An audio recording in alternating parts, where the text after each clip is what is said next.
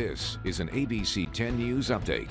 Hello, I'm Jared Aarons with this ABC 10 News update. People are finally back home after several days of canceled or delayed flights from Southwest Airlines.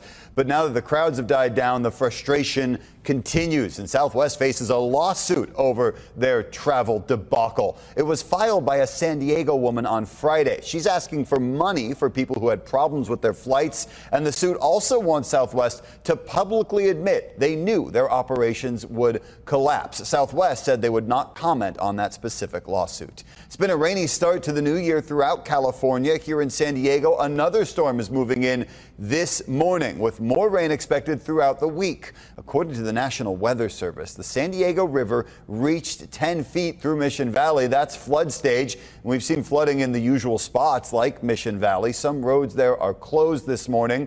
Drivers are reminded, keep an eye out for any signs of flooded roads and don't drive through standing water.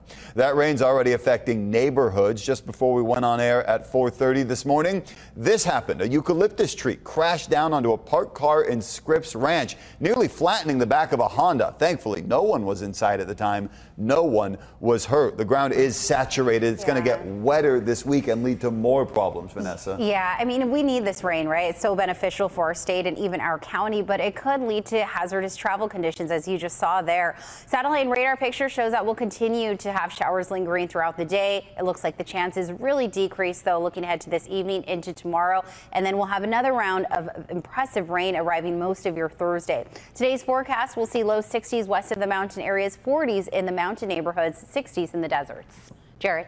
Thank you. For the latest news, weather, and traffic, go to 10news.com or download our free 10 News app. For ABC 10 News, I'm Jared Aarons.